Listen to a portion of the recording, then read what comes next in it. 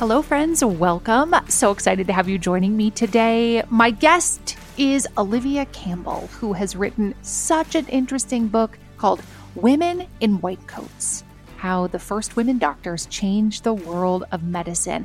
And this book marries the fascination with Victorian era medicine, with history, with women's rights, with the history of education. It's just so interesting, and I think you're going to get a lot out of this conversation. So let's dive in. I'm Sharon McMahon, and here's where it gets interesting. I am very excited to be speaking with Olivia Campbell today. Thank you for being here. Thank you so much for having me. I read your book, Women in White Coats: How the First Women Doctors Changed the World of Medicine. And this is a topic that I just think is so interesting. First of all, we love this concept of people who are first. We love people who defy the odds. And that is what these women were. They were out there defying the odds. And of course, the history of medicine is kind of morbidly fascinating. Plus, the history nerd in me just loves reading stories like this. So this is just the perfect marrying of so many different interests. And I would imagine it is for you too. I love this book. I really had a great time writing it. I try not to be too gross. I don't think it's too gross. It's not gross. I wanted to get some of the real science and what it was like to visit a doctor, to go see a doctor during this time period. And that was really important to me, to enter the world of medicine, the history of medicine through the eyes of these women. That's what I thought was a great entry point for me, is we see through the different eras of these women. There's one woman who's older than the other two, and her era of medicine is kind of the old, stuffy, dark ages. They're still using leeches. They're still using some bloodletting and some humoral medicine things are going on. But as the younger two women come along, we see the new era of medicine coming, this antisepsis, white surgical things, and clean. Everything is suddenly clean, right? It's not filthy anymore. When you have anesthesia, then you can actually do surgeries. The person isn't awake. And so it becomes a much more of a science. And I love using these women to see that progression of this incredible era in the history of medicine and its advances that are being made. It's such rapid advances, but advocating for women in any profession is always my jam. And just being able to look at the history of what these women had to go through to become the first, it was shocking. It's infuriating, but it's also ultimately very inspiring.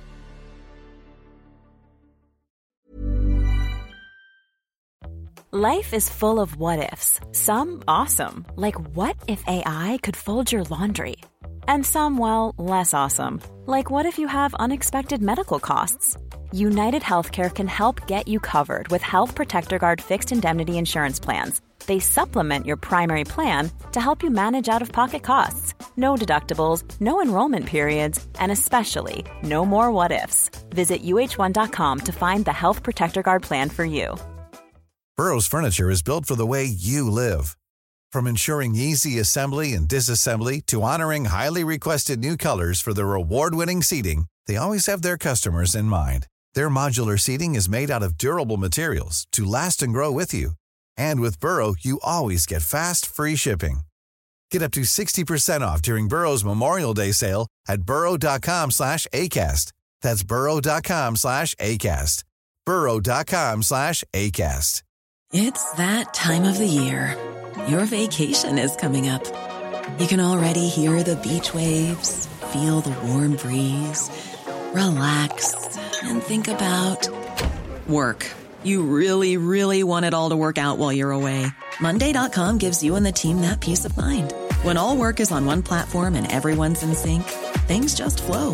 Wherever you are, tap the banner to go to Monday.com.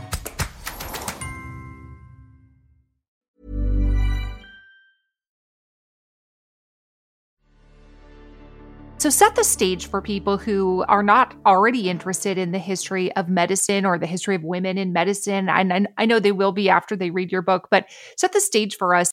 What time period are we talking about? Are we talking about like 1640s Jamestown? Are we talking about the Civil War? Like, where are we in space and time here? So, as I mentioned in the beginning of the book, women have always been caregivers, healthcare workers, nurses, of course.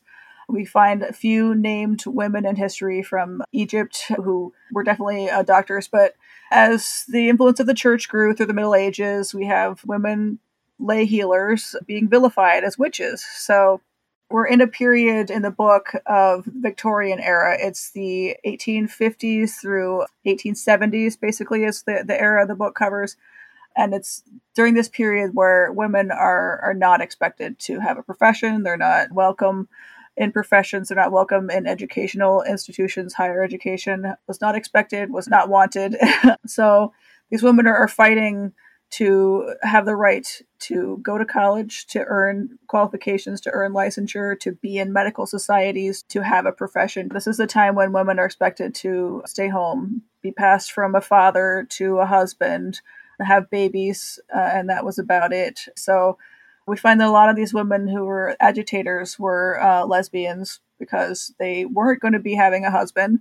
And so they wanted to be able to make money for themselves. They had to be able to support themselves and their families sometimes. So it's interesting just to see how many lesbians there are in the history of these movements for women to have more rights. Were they open about that, or is it presumed based on veiled references in the historic documents, or how do we know that about them? Most of them is kind of been confirmed by historians kind of thing. The woman that I feature heavily in the book, Sophia, she writes about kissing women in the pages that I found of her writing. And one of the other doctor's sisters, Emily, was known to be a lesbian. I feel like it wasn't as, I don't know if it wasn't as shocking at the time, or maybe like people just didn't think that's what was actually happening. Like they just thought these women were good friends and they lived together, basically, is what was happening. And there really wasn't like a stigma around it where there was for gay men at the time. So I think it was really almost like a society not really understanding what was happening. We've definitely confirmed for many of these that they were, in fact, living and having women partners. And you can see that phrase like a Boston marriage, that happens like towards the end of the 19th century, which was referring to single adult women who lived together. And it was just like, yeah, that they lived together. And people who were in the know were like, But other people who weren't in the know, they just accepted the explanation that they just lived together. Exactly. It was just like, yeah, hey, if you're not married, a woman has to live with someone. Right. Right? Like the subtext is women can't live alone. Exactly. Women have to live with someone. Okay, so first of all, what makes the women in this book even believe the idea that they could go to medical school? Because for millennia, women having a career, as you pointed out, was not socially acceptable. Women were regarded as less intelligent, or they were regarded as unable to handle the weight of so many decisions. It would be detrimental to their health. Variety of reasons why women were never able to pursue careers outside of child rearing unless they were widowed and had to care for their children. What even makes these women have the audacity to be able to say, like, you better let me into this school? I think for the first Elizabeth Blackwell, I think she could have picked any profession. Like, I think she just wanted something. She wanted to make waves somehow as a woman. And I think really she was raised with the sense that why should she be any different than her brothers? Like, why she was just as strong as them. She would wrestle them, and she was educated as well as them. And she was like, well, why not? Like, I think it was because of the challenge, because people were saying no. That's really why she really wanted to do it. It's like, oh yeah, just watch me. That's the vibe I get from Elizabeth Blackwell. And then she applies and applies and applies all over the US, and no one's having her, of course. They're all rejecting her.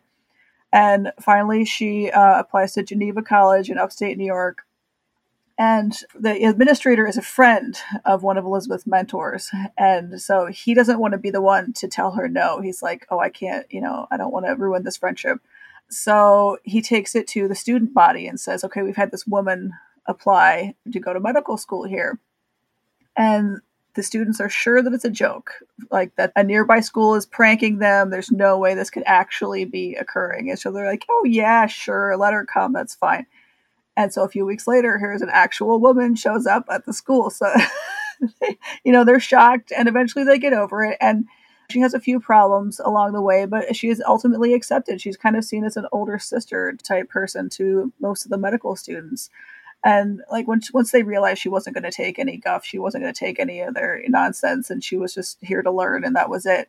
They kind of settled down and took her at her word. Her mentor was telling her at one point during her application process, "You're just going to have to dress like a man and go to France or something, and go somewhere else and find a medical school." She was like, "No, that's not the point. The point is to be a woman going to medical school. This is, I don't want to have to pretend to be a man. That's silly. That's totally besides. She, wouldn't even be worth it to her." I'm so impressed by all that she went through and that she kept going and kept going. Like through their whole lives, these women, they're constantly faced with sexism, with people telling them no, with hearing no over and over and over again. Sometimes their families are disowning them. They don't have the support. Maybe they don't have that mentor in their life to get them to, keep going. But they did. They kept going. And that's why I was really drawn to these women. Mm-hmm. Yeah, totally. So in your estimation, is a lot of the sort of chutzpah that is behind their desire to pursue something that had been traditionally barred from reach, does it have a lot to do with who their parents were? Like a lot to do with how they were raised? They received a high quality education and believed in their own intellectual capabilities? Because as you know, a lot of women were denied education during this time. If you learn how to read and do basic sums enough to like buy something at the market and teach your kids how to add, that was enough for many people. And then of course there were poverty issues and all kinds of reasons why women could not access an education. But do you see commonalities between these women of like, they all came from upper class families, their families all paid for high quality education? What, if any, commonalities do they have? For Elizabeth Blackwell, her father was wealthy at one point. I think when they were living in England, they were doing okay. But as soon as they moved to America, he just never really regained his business. And then he died pretty soon after that. So honestly, Elizabeth Blackwell, she was not accustomed to money. They had to work. Like they had to be like having their house as a boarding house for people. All the sisters had to go off and find something to do to support the family. So this was a necessity. And she couldn't afford to go to medical school right away. She asked people to borrow money if she could get loans from people. And she just couldn't get the money together. So she had to go off and be a school teacher in the South for several years just to earn enough money before she could even think about applying to medical school. So her story was a little bit different. Now, the two women in the UK, Lizzie and Sophia, they are definitely from money. Sophia is kind of a snobby brat, if we're honest. Like, I love her. She's my favorite, but she was definitely one who would like throw a fit if her dad said no, and he would finally relent. But yes, there is that element of, well, her dad is holding the purse strings, so she's gonna use what she's got to get what she wants, right? Is it wrong for her to use her feminine, skills to kind of manipulate and get an education? If the end result is an education,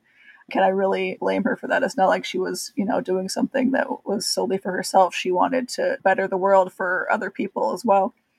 But yes, Lizzie, their family was well-to-do, and it was rather shocking for her to want to go and have a job. When you have a rich family, it's especially no, because like if you're poor, you're a domestic servant, you work in a factory, these types of things you would expect to have a working class job. But these more wealthy women, that it was their mothers, their fathers were, disowned them. But I think as much as money can play a role, their private practices were definitely bolstered. Lizzie's especially, that her family would send her baskets full of food from their big farm and, these types of things. Whereas Elizabeth Blackwell, when she first had a private practice, she was had to save her coals, ration out her food and her fuel because she was really lacking on the funds. So the fact that they then went on and worked together was kind of interesting to me.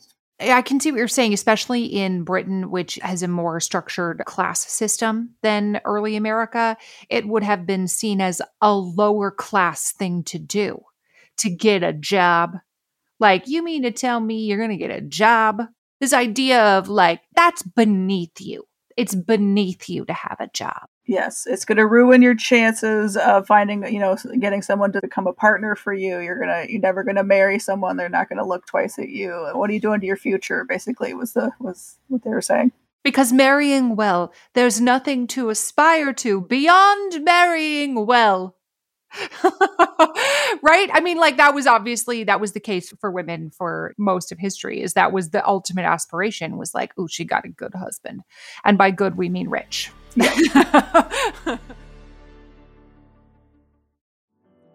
We have all had embarrassing moments where something didn't smell quite right. And if you have any children or people in your lives who have stinky toes, stinky feet, and those stinky shoes pile up by the door of your house, and then when people come over, they're like, your house smells weird.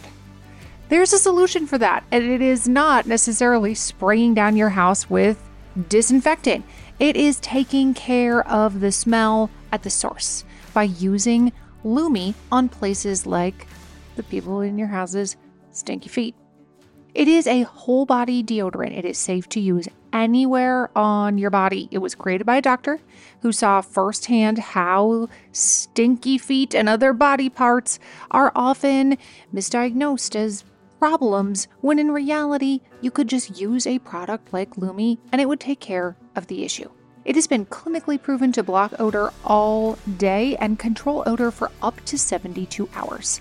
Lumi's starter pack is perfect for new customers. It comes with a solid stick deodorant, a cream tube deodorant, 2 free products of your choice like mini body wash and deodorant wipes, and free shipping. As a special offer for listeners, new customers get $5 off a Lumi starter pack with code Sharon at lumideodorant.com. That equates to over 40% off your starter pack when you visit lumideodorant.com and use code Sharon. We hear from a lot of interesting people on this podcast, and I know that I am always hungry for more. And what if you could learn from the world's best all in one place? Guess what? You can. With Masterclass, you can learn from the best to become your best. Masterclass is the only streaming platform where you can learn and grow with over 200 of the world's best instructors. For just $10 a month, an annual membership with Masterclass gets you unlimited access to every instructor. And you can access Masterclass on your phone, your computer, your smart TV, even in audio modes. You can listen to it like a podcast. I know that when I watch Doris Kearns Goodwin, that first of all, I'm going to be getting fantastic information, that the production level is going to be incredible, and then I'm going to walk away feeling smarter and more informed than I was before. Right now, our listeners get an additional 15% off any annual membership at masterclass.com/Sharon. That's 15% off at masterclass.com/Sharon. masterclass.com/Sharon. The show is sponsored by BetterHelp. We all have stress in our life. Absolutely. It's unavoidable. It's just part of the human experience. But some of us have more than others, and some of us handle it better than others. Some of us really keep it bottled up, and it can start to affect us negatively. I would imagine at some point in your life you can relate to this, right? And therapy is a safe space to be able to get some of these things off your chest. And that is why so many people find benefit in speaking to a qualified professional. If you're thinking about starting therapy for something like managing your stress, give BetterHelp a try. It's entirely online. It's designed to be convenient, flexible, and suited to your schedule. Just fill out a brief questionnaire to get matched with a licensed therapist, and you can switch therapists at any time for no additional charge. Get it off your chest with BetterHelp. Visit BetterHelp.com/Sharon today to get 10% off your first month. That's BetterHelp, HELP.com/Sharon.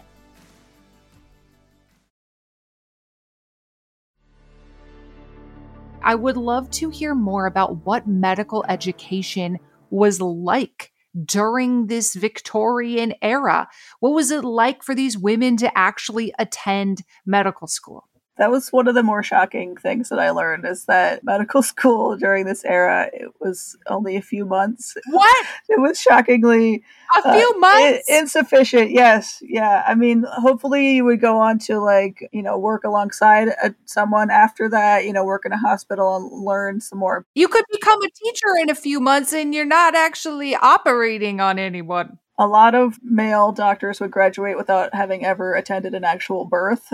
And so they would go out into a birthing woman's house, and this would be the first time for both of them. And they, the woman's like, oh my gosh, what?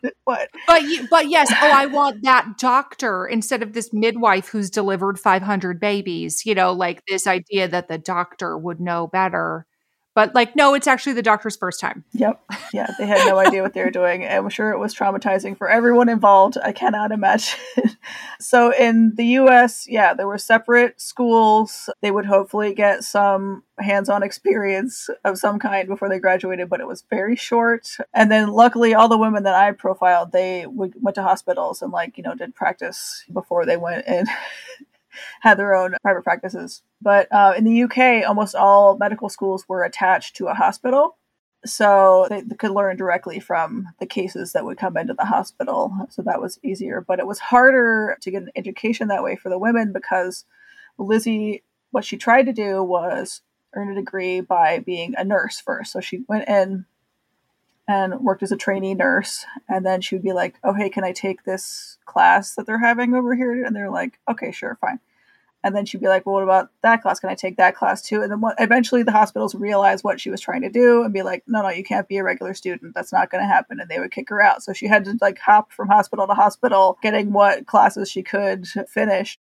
And so she could kind of cobble together her degree, but they did not want her around. She was constantly being smarter, proving that she was smarter than all the other male students, answering questions that they didn't know how to answer. She would be submitting cases to medical journals, and they get angry because that's for them to be doing.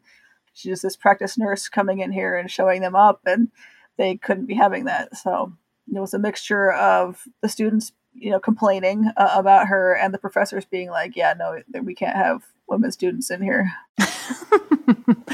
Heaven forbid. Heaven forbid we let girl genes in this room. That is disturbing. Olivia's laughing at how aghast I am that it took a couple of months. How did you even get into medical school though, Olivia? There wasn't an MCAT test. How would you prove you could do it? That's the thing. There was no application. If you were a man that wanted to do this, you just went to school. They just said, okay. But if you're a woman, oh no, absolutely not. We're going to need to see these references. I think in Europe it was a little stricter, of course, but in the US, it was, hey, you want to go to school? Sure. Medicine was not revered then as it was now. So it was kind of like, oh, you're too stupid to be a lawyer. I guess you can go become the doctor of the family. Right. Yes. I think people forget that medicine has not always been oh, I hope my kids are doctors, the tippy top of socially acceptable jobs. It used to be if you were a minister, that was the tip top of the social food chain, the town minister. Maybe there'd be one person in the Presbyterian church and somebody in the Methodist church, they were the people that were respected. And doctors, in many ways, for a period of time, were almost viewed as kind of snake oil salesmen, charlatan type people of they're going to try to take your money and sell you some fraudulent herbs.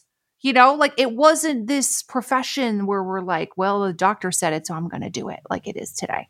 They were definitely pretty rough around the edges, especially when we're talking about these earlier eras from when Elizabeth Blackwell is first doing this in the 1840s and 50s. What these women were walking into was not a serene group of people staring at a chalkboard, right? These were kind of wild guys who were, bundled off to medical school because they had to do something.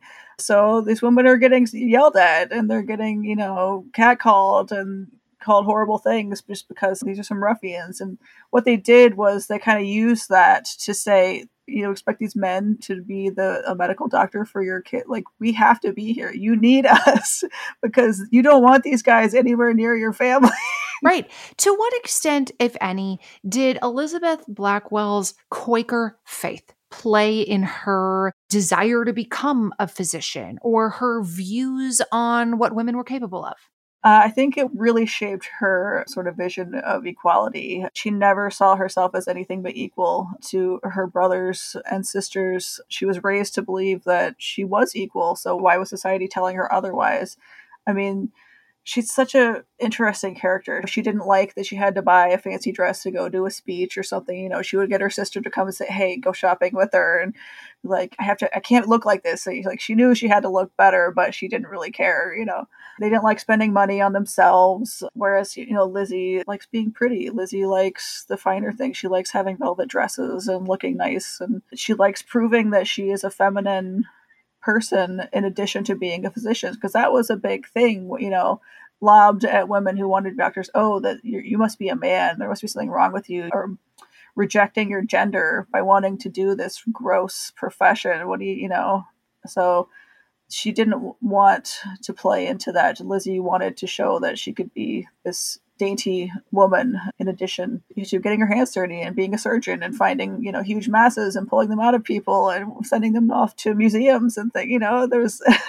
There's a lot going on for all of them. And that I really liked investigating the kind of dual natures of these women. The women's education during this time, when you think about like the formation of the Seven Sisters colleges, and as we start getting into like the turn of the century, where gaining a college education becomes something that smart, wealthy girls ought to do.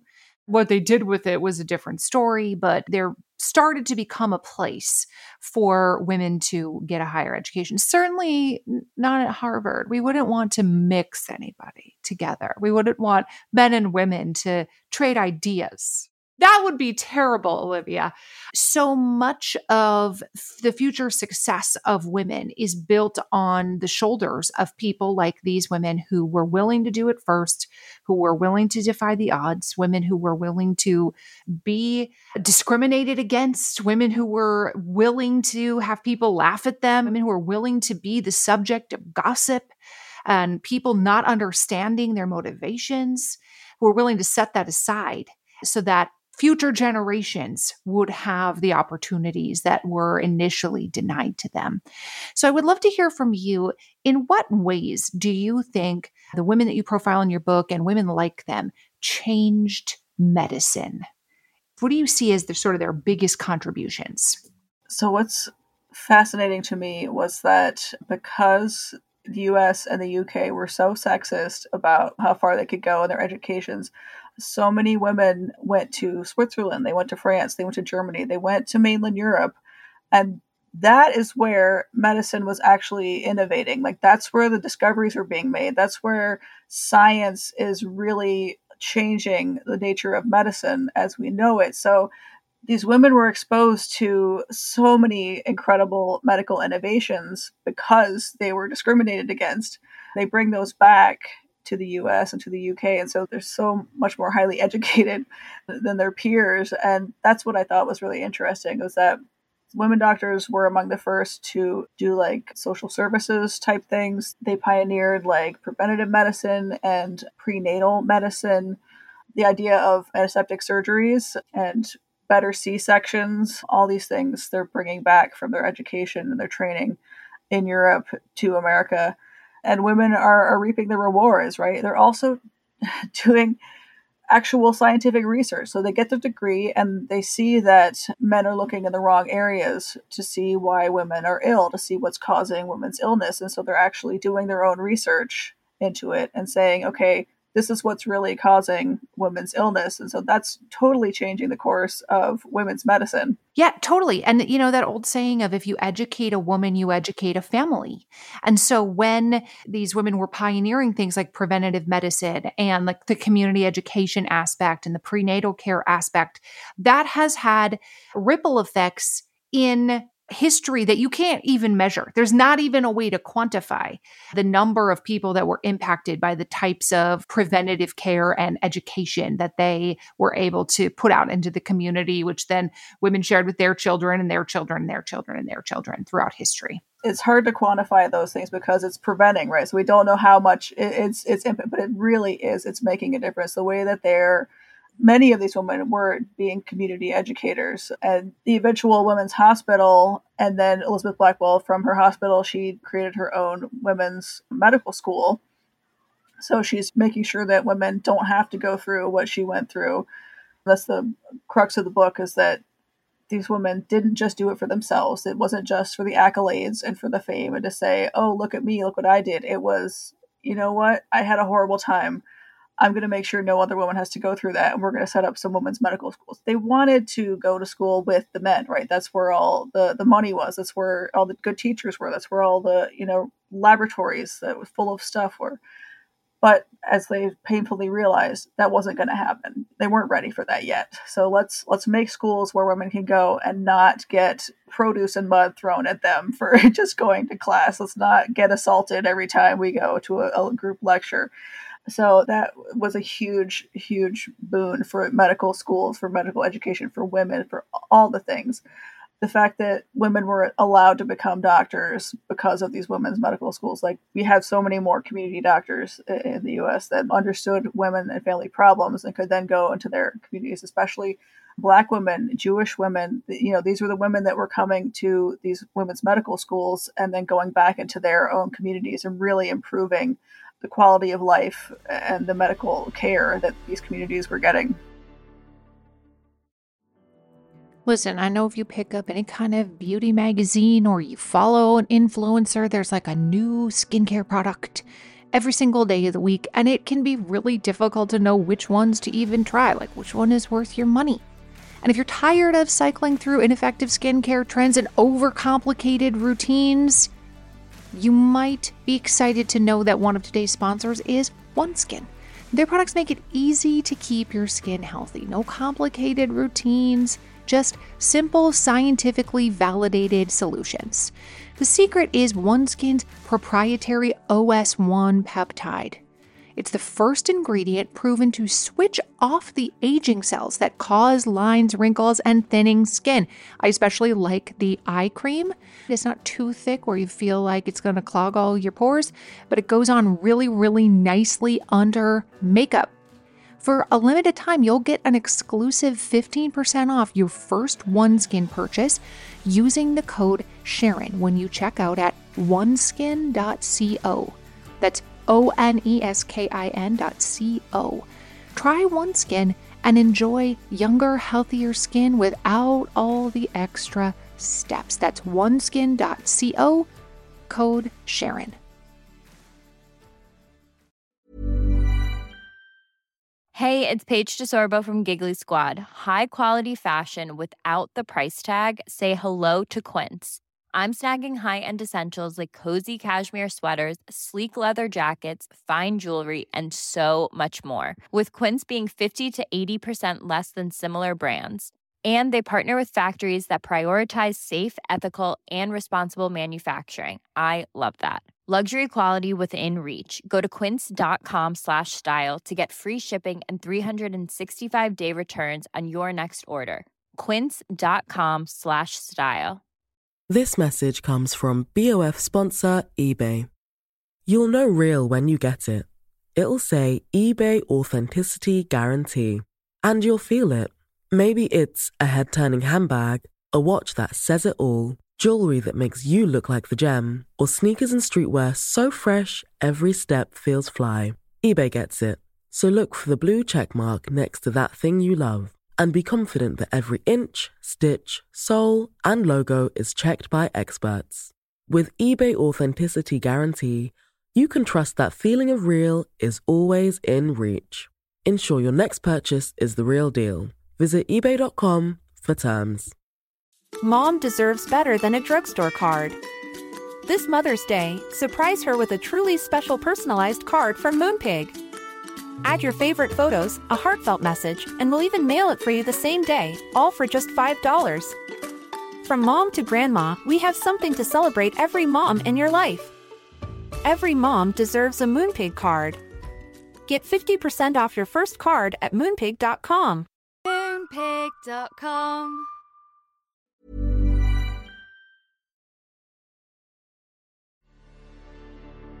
What was it like to research this book? We were talking before we started recording of like, you better love the subject of your book because you're going to spend 3 years writing it, editing it, talking about it afterwards. You better love it. So obviously you have to love it.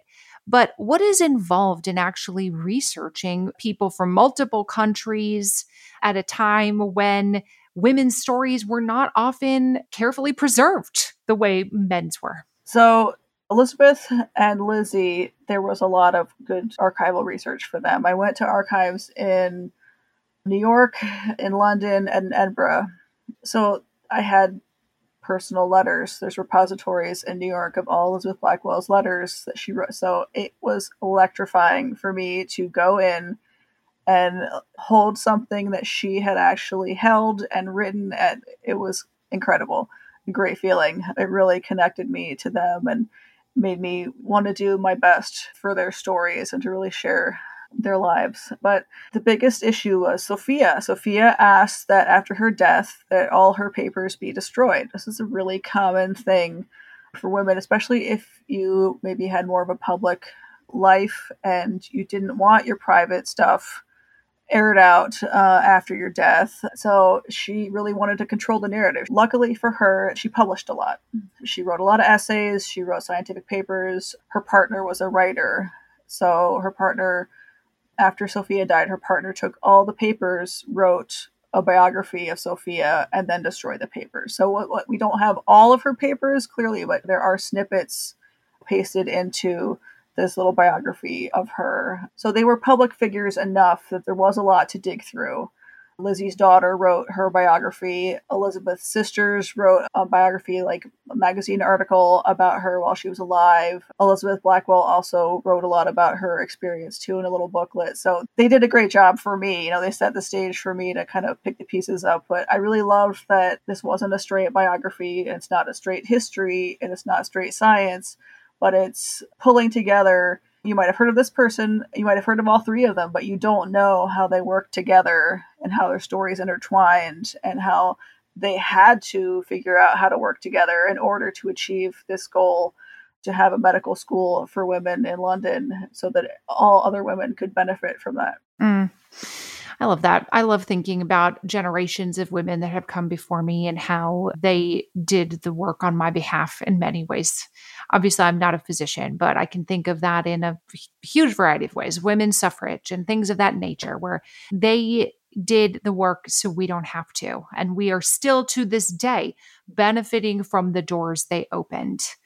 And it makes me smile to think about, like, if there's a way for them to look down on what they helped create, like, I feel like it's kind of gratifying to think about. Like, look at the doors that my courage opened and the ripples that my courage have had throughout time and history. I love that. I had a little picture of the three of them. It's not a photo of them all together, but it's like three portraits that appeared in an ad for a fundraiser for the hospital that they worked on. But I had it taped up on my wall the whole time I was writing. And, I just want to do them justice. I'm a journalist. I'm not a historian. I'm not a traditional, like a novelist or anything. I want to tell a balanced and honest story. But as I got to know these women, I was like, oh, but I don't want to say anything bad about that. It's really kind of testing my ability as a journalist to be like, I'm going to tell the straight story and I'm going to not candy coat anything. I'm not going to whitewash anybody. But I really came to love these women for what they were. And I didn't want to maybe talk about some of the other things, but I did my best to try and like paint them as full people too. Like I didn't want to feel like a lot of biographies sanitize and leave out really important bad things. So I tried my best. The first thing I did when I sat down, I was like, okay, I can't write about anyone that condones slavery. Like that's the number one thing. We're not going to praise or celebrate anyone that did that. So that's the first bar that they gotta jump over. But still, it was hard once I got to know them. I can imagine that. I know exactly what you're talking about, where you become emotionally attached to a historic figure and you're like, I need to be honest, but I kind of don't want to be. And you can see how people of the past who had emotional connections to characters, the instinct is to lionize them and to make them seem so wonderful because of what they were able to accomplish. You don't want to do anything to diminish their accomplishments. So I understand the instinct, and I also admire you for pushing through that of like, they have to be real people. We have to tell the truth, but it doesn't have to be in a gotcha expose manner. There's a way to tell the truth and still admire them for their contributions. I love that. Exactly. Okay, wrapping things up, what do you hope that the reader takes away from this book when they close the last page? What would be your wish for them being like, oh, I got X out of this, or I just loved Y? What would be your hope for the reader? I hope that they understand just how difficult it was. Like, I hope that they go into it thinking that it was much easier than it was. And I want them to know just how much, not how much they suffered necessarily, but just how hard this was and how much guts it took for these people to keep going and kind of realize that we're still dealing with sexism in medicine. You know, like, I hope this makes people want to speak out and to continue the fight, because I do think that in some ways these women would kind of be embarrassed by where we are right now. Yes, there's a lot of medical students that are women now, but if you go to like the leadership positions in medical institutions, are there as many women? Women are quitting because of the sexism from peers, from colleagues, from patients. Women are still complaining as patients. They're still complaining about the treatment they're getting for their illnesses, or about being told that it's all in their head, right? We're still faced with a lot of the problems that I touch on in this book. So I hope that people will use that being infuriated on these women's behalf and to continue with that. So good. Thank you so much. Thanks so much for being here. I loved reading your book and I loved chatting with you today. I appreciate your time, Olivia. Thank you so much for having me. This has been fantastic. You can buy Olivia Campbell's New York Times bestselling book, Women in White Coats, wherever you prefer to buy books. I always have to get my plug for bookshop.org in there, which supports independent bookstores. You can also visit ocampbellwriter.com. That's Olivia Campbell's website, ocampbellwriter.com. Sign up for her monthly newsletter that profiles women in science, and buy a copy of her book. This show is researched and hosted by me, Sharon McMahon. Our executive producer is Heather Jackson. Our audio producer is Jenny Snyder. And if you enjoyed this episode, would you consider leaving us a rating or a review on your favorite podcast platform? That helps us so much. And we always love to see your shares and tags on social media. We'll see you again soon.